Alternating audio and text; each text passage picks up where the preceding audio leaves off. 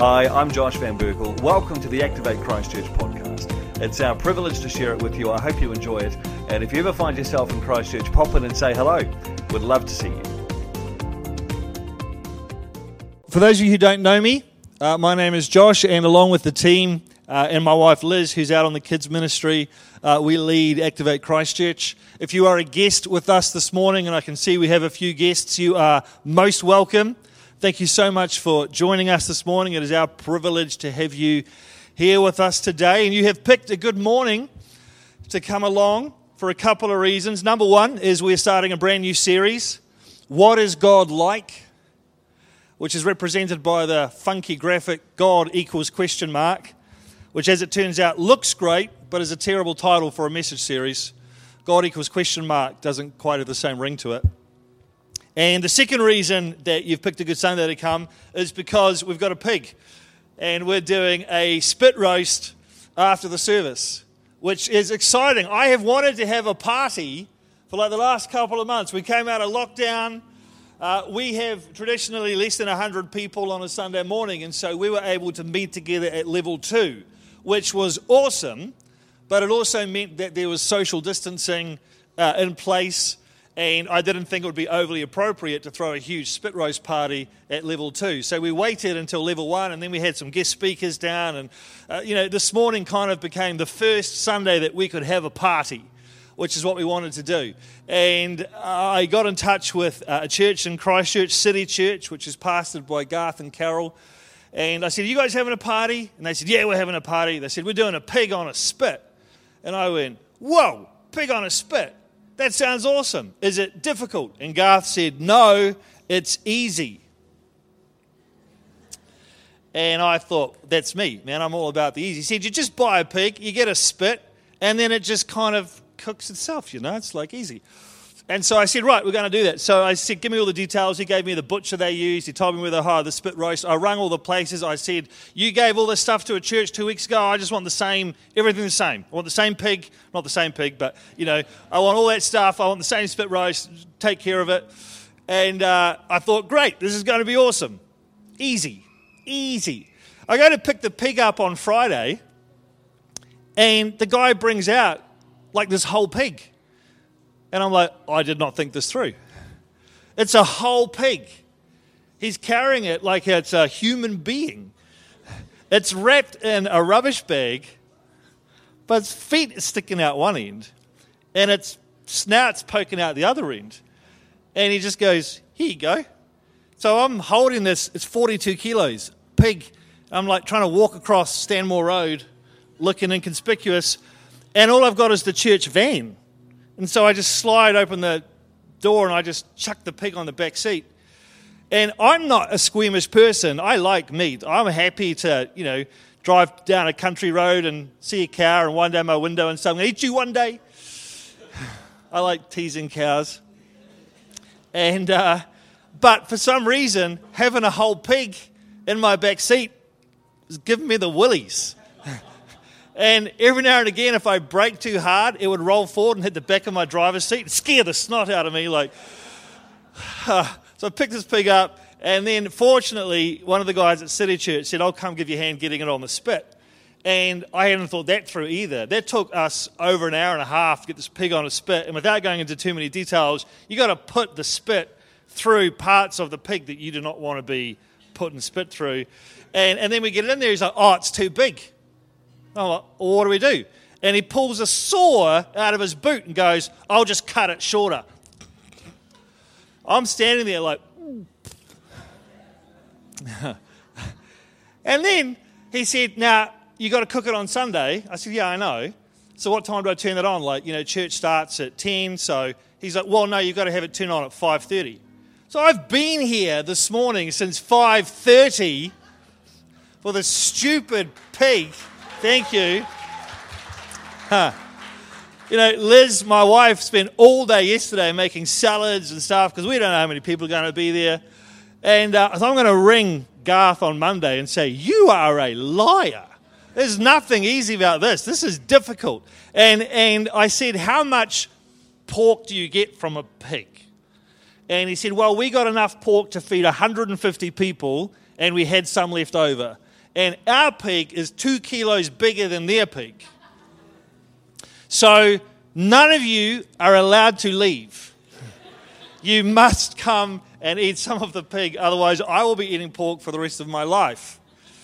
All right, so after church this morning, it's going to be out in the back room. We're going to be carving the pig on the spit. Salads, pasta, drinks, bread. Hang around, say hello, chat to somebody, eat a lot of pork, take some pork home with you, give pork away. I don't care what you do with it. Someone said they're going to feed it to their dog. Don't feed it to the dog. That seems wasteful. Kira. It was Kira that said that. So that's happening after the service. What's the time? Who's got the time? I forgot to wear a watch. 10:54. See, I got up in the dark and dressed in the dark. I didn't put my watch on. So I don't know what the time is. So what I want to do this morning is I want to lift the lid on our new series. We're doing a series called, What is God Like? And so my job this morning is to lift the lid on that. It's to unpack why we are talking about this and to lay a bit of a platform, a bit of a foundation that we can build on over the next couple of months. And so I won't take too long, but one of my favorite quotes, and I've shared it from the front many times, you've probably heard me say it, is by a guy called A.W. Tozer, a Christian theologian. And in his book, Knowledge of the Holy, which is all about God and what God's like, he says this: what comes into our minds when we think about God is the most important thing about us. Just wrestle with that statement for a moment. What comes into our minds when we think about God is the most important thing about us.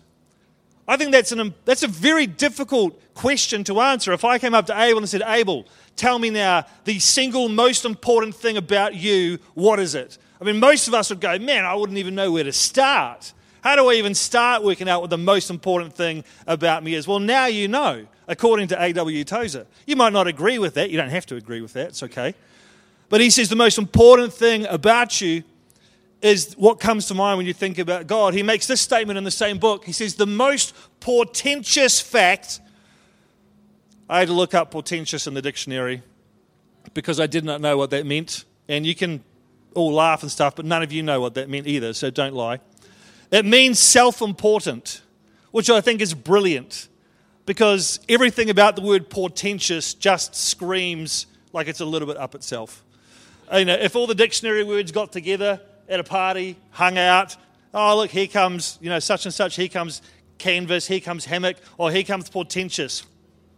Like, it just screams self-important. The most self-important fact about any man or woman is not what he at a given time may say or do, but what he in his deep heart conceives God to be like.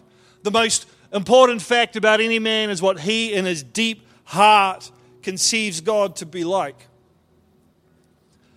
I happen to agree with A.W. Tozer. I think that the most important thing about you is what you conceive, not in your mind, because we tell porkies to ourselves in our mind all the time.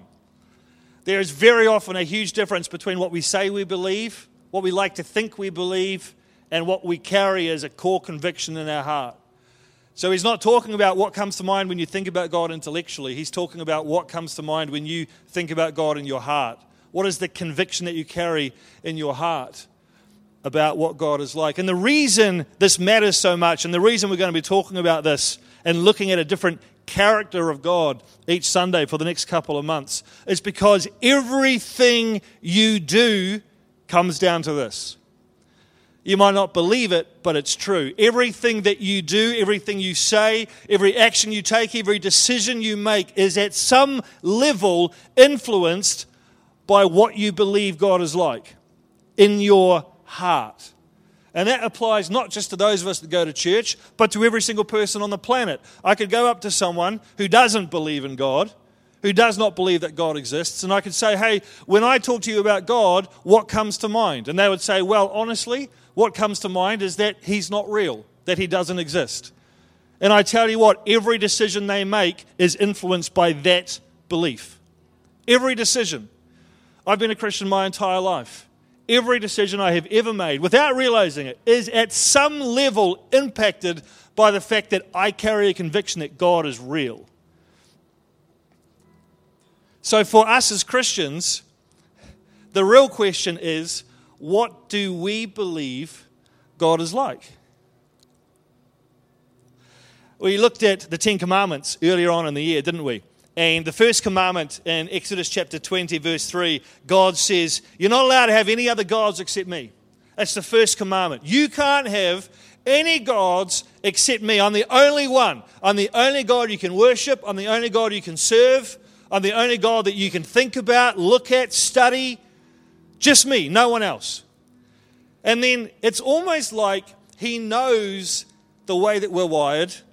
He knows our tendencies. He knows how we think and how we work, because the very next word out of His mouth is, and don't make your own version of me. The second commandment, do not make your own version of me. I am the one true God. Rule number 2, don't come up with your own version of me. And we read that and we think, that doesn't apply to me. He's talking about little wee Buddha statues in our lounge that we bow down to. It's not what he's talking about. I mean, that was the culture of the day, but the truth is that we can have just as much idolatry going on in our minds as anybody else does physically.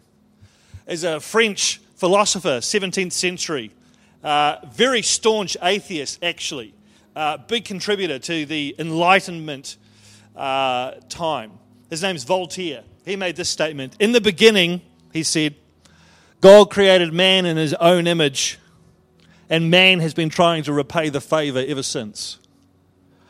That's from a guy who doesn't even believe in God. There's a lot of truth in that statement. In the beginning, God created man in His image, and man has been trying to repay the favor ever since. We all do it. We all try and shape the God that we serve. I've had so many conversations with different people about different things, and they'll say things like, well, my God wouldn't do that. Well, you're right, your God wouldn't, because your God's not real. You come to church every Sunday, you sit, you have a relationship, kind of, with to a certain extent. I have done that many times. I have wrestled with different theologies and philosophies and things that I've seen, and I've gone, I don't know if my God would do that. And God's like, well, it's not up to you to decide what I do and what I don't do. If we have belief deep in our heart that God hates a certain type of people, or hates a certain type of people because of the lifestyle that they choose, whether God does or doesn't, hear me, doesn't really matter to a point, because we will act based on what we believe God thinks. We have a saying in radio. I was in radio for 10 years, and we had a saying in radio. I mean, it's a saying everywhere. You've probably heard it, but in radio it was like gospel. It was like the Bible. And that saying is, perception is reality. And what that basically means is, it doesn't matter if something is real or not. All that matters is that people think it's real. Because the truth is that we don't respond to reality, we respond to our perception of reality. If I have the perception that my wife is furious at me because of something I've done, and I come home, I will act and think exactly the way I would act and think if she were furious at me, because I think she's furious. Is any husband kind of identifying with this? And you come home and you avoid your wife, and you think, well, I might try and do the dishes, that'll be helpful. And you're doing all this stuff because you think she's mad at you. This has never happened in my life. And the truth is that my life in that moment is, my reality is that my wife is mad at me. Everything that I'm doing, everything that I'm thinking, all the emotion that I'm feeling, the anxiety, the fear, all that stuff is real to me. I experience it. That's my reality. And then Liz might come and say, I'm not mad at you. Where'd you get that idea from? Oh, I thought you were because I did this. No. Right? What's that, Amanda?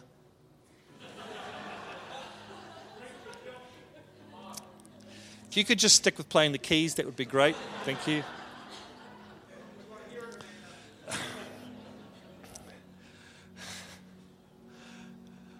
One day I was working in Timaru, And I had a co-host, a guy called Tom. We were on air together. And we got a phone call one morning from someone in Timaru to say, I think I've just seen Brad Pitt. I said, really? You think you've just seen Brad Pitt? Yeah, I think I've just seen Brad Pitt. So we said, if anyone else thinks that they've seen Brad Pitt, give us a call. Play a song, come back at the end of the song, there's another phone call from someone else. I think I just saw Brad Pitt too. Really? Wow. Anyone else? And over the next half an hour, we had half a dozen people call up with Brad Pitt sightings. And so we did a little bit of research, and we found out that a production company that was owned by Brad Pitt had said that maybe one day at some point they might film a movie somewhere in New Zealand. And so we said, well, maybe Brad Pitt's here just doing a little bit of location scouting. And so we were getting people to call and say where they were, and it was clear that he was kind of on this journey, because someone would say they saw him here, and then 5 minutes later they saw him here, and then 5 minutes later he was here. So we thought, well, let's go find him. So we jumped in the car, and we started driving through Timaru, and we were broadcasting our show from the car. So it's like, hey, it's Josh and Tom here, and we're down by Caroline Bay, we're looking for Brad Pitt, and we're on the hunt. Eventually, we tracked down him in a car. He's driving in a car. And so we're now chasing him through Timaru to try and find Brad Pitt. And all this is happening on the radio. Eventually he pulls over, and we go running over, all on air, tapping on his car window. And just as he's about to wind down his window to say hello to us, the driver takes off and we lose him. Except none of that happened. We made the whole thing up. We thought it would be funny. So we organised for half a dozen of our friends that didn't live in Timaru to ring the radio station and say they'd seen Brad Pitt. And we told them where to say that they had seen him. And we made this whole story up. And we don't even have the capacity, technology-wise, to broadcast from a car. So we had to record all of that during the week. And so while all that was playing on the air, we were just sitting in the studio with our feet on the desk having a coffee, listening to ourselves. Sorry to burst the illusion of radio, but that happens more often than you think. The funny thing is that in the paper the next day, there was a story about Brad Pitt being in Timaru. And all these people had seen him. That was their perception. Right? Their perception was that Brad Pitt was there. Everybody listening to the radio had the perception that Brad Pitt was there, and they would have told their friends at work and maybe go and have a look for him and all this kind of stuff. But none of it was real. Don't look at me like that, man. It's entertainment, all right? Far out. Judge much? Entertainment. Right? Everybody had a good time. No one got hurt. It's all right. My point is that perception is reality. If we have a perception that God is like this, it doesn't matter if that's wrong. For us, it will be real. And we will live and act and talk and think like that's what God is like. Even if He's not. If we think that God hates it when we make a mistake and gets angry at us when we make a mistake, then how do we respond when we make a mistake? And yet, if the person sitting right next door to you thinks that God is forgiving and loving and restorative and will reach down and pick you up every time you make a mistake, then how will that person respond? Two entirely different responses. The God is the same. What's different? What's different is the perception that each person carries around who God is and what God is like. It is imperative that we have an accurate concept of God's character. It's too important to get wrong. Not just for your life, but like I said before, for the lives of all the people in your world that God is calling you to impact. Your schools, your workplaces, your universities. You have to see God the way that God is, not through some lens of what we've created Him to be. A.W. Tozer says in his book that idolatry is, in his opinion, the worst of all sins is idolatry. And idolatry in its purest form is just creating our own version of God and then worshipping that. I love what he says at the end of the book too. He says, only after an ordeal of painful self-probing are we likely to discover what we actually believe about God. This is the journey that we're going to go on over the next couple of months. My goal in this series is not to tell you what God is like. My goal is for you to come to a place where you recognize what you think God is like.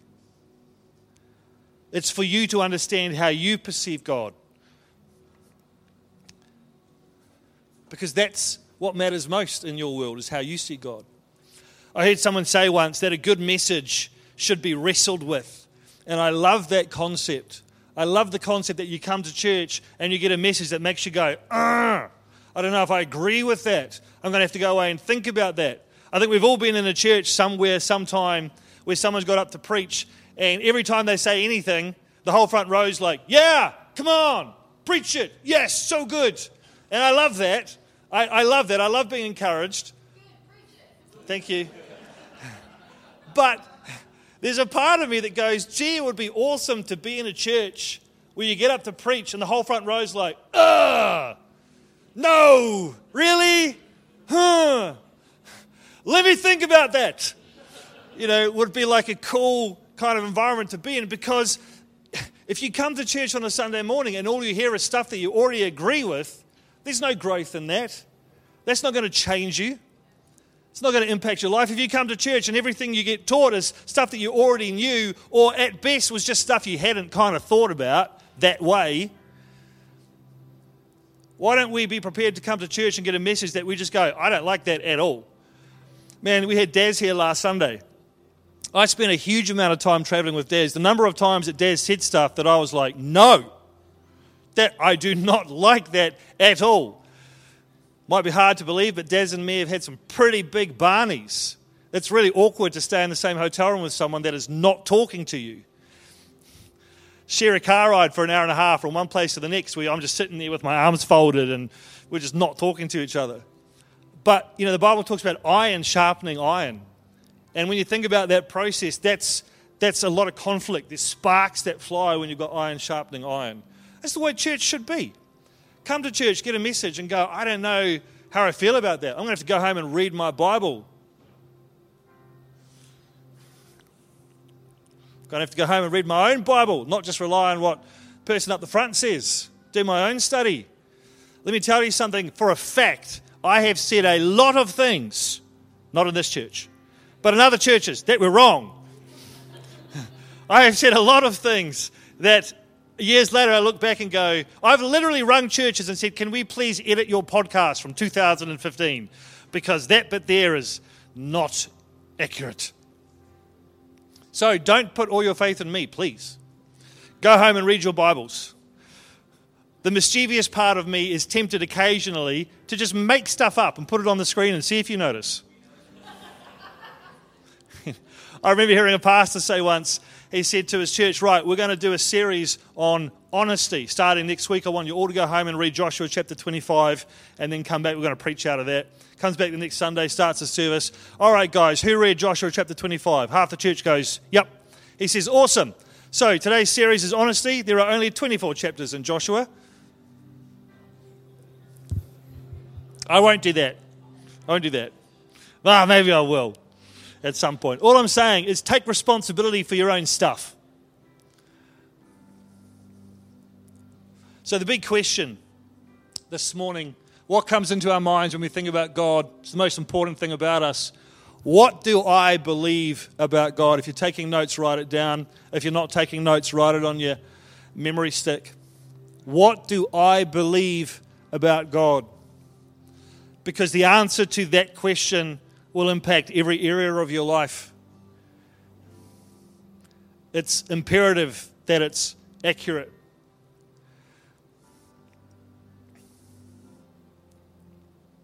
Does that make sense? So next week, Dan is going to be sharing about a characteristic of God, and we're going to pick one characteristic every week. We could go on for a long time if we wanted to. There's over 990 different names for God in the Bible. If we wanted to, we could do this for 10 years because God's just so awesome. But we're only going to do it for a little while. But again, the goal of this series is not for you to just consume information and go, well, Josh said that God's like this, Dan said that God's like that, Steve says that God's like this, and whatever. It's for you to work out, what do I think about God? And like A.W. Tozer says, that's not a quick process, because we're not talking about a head thing. We're talking about a deep heart conviction That takes a lot of work to uncover and a lot of honesty. It's up to you if you want to do it. It'll make the next few months a lot more fun.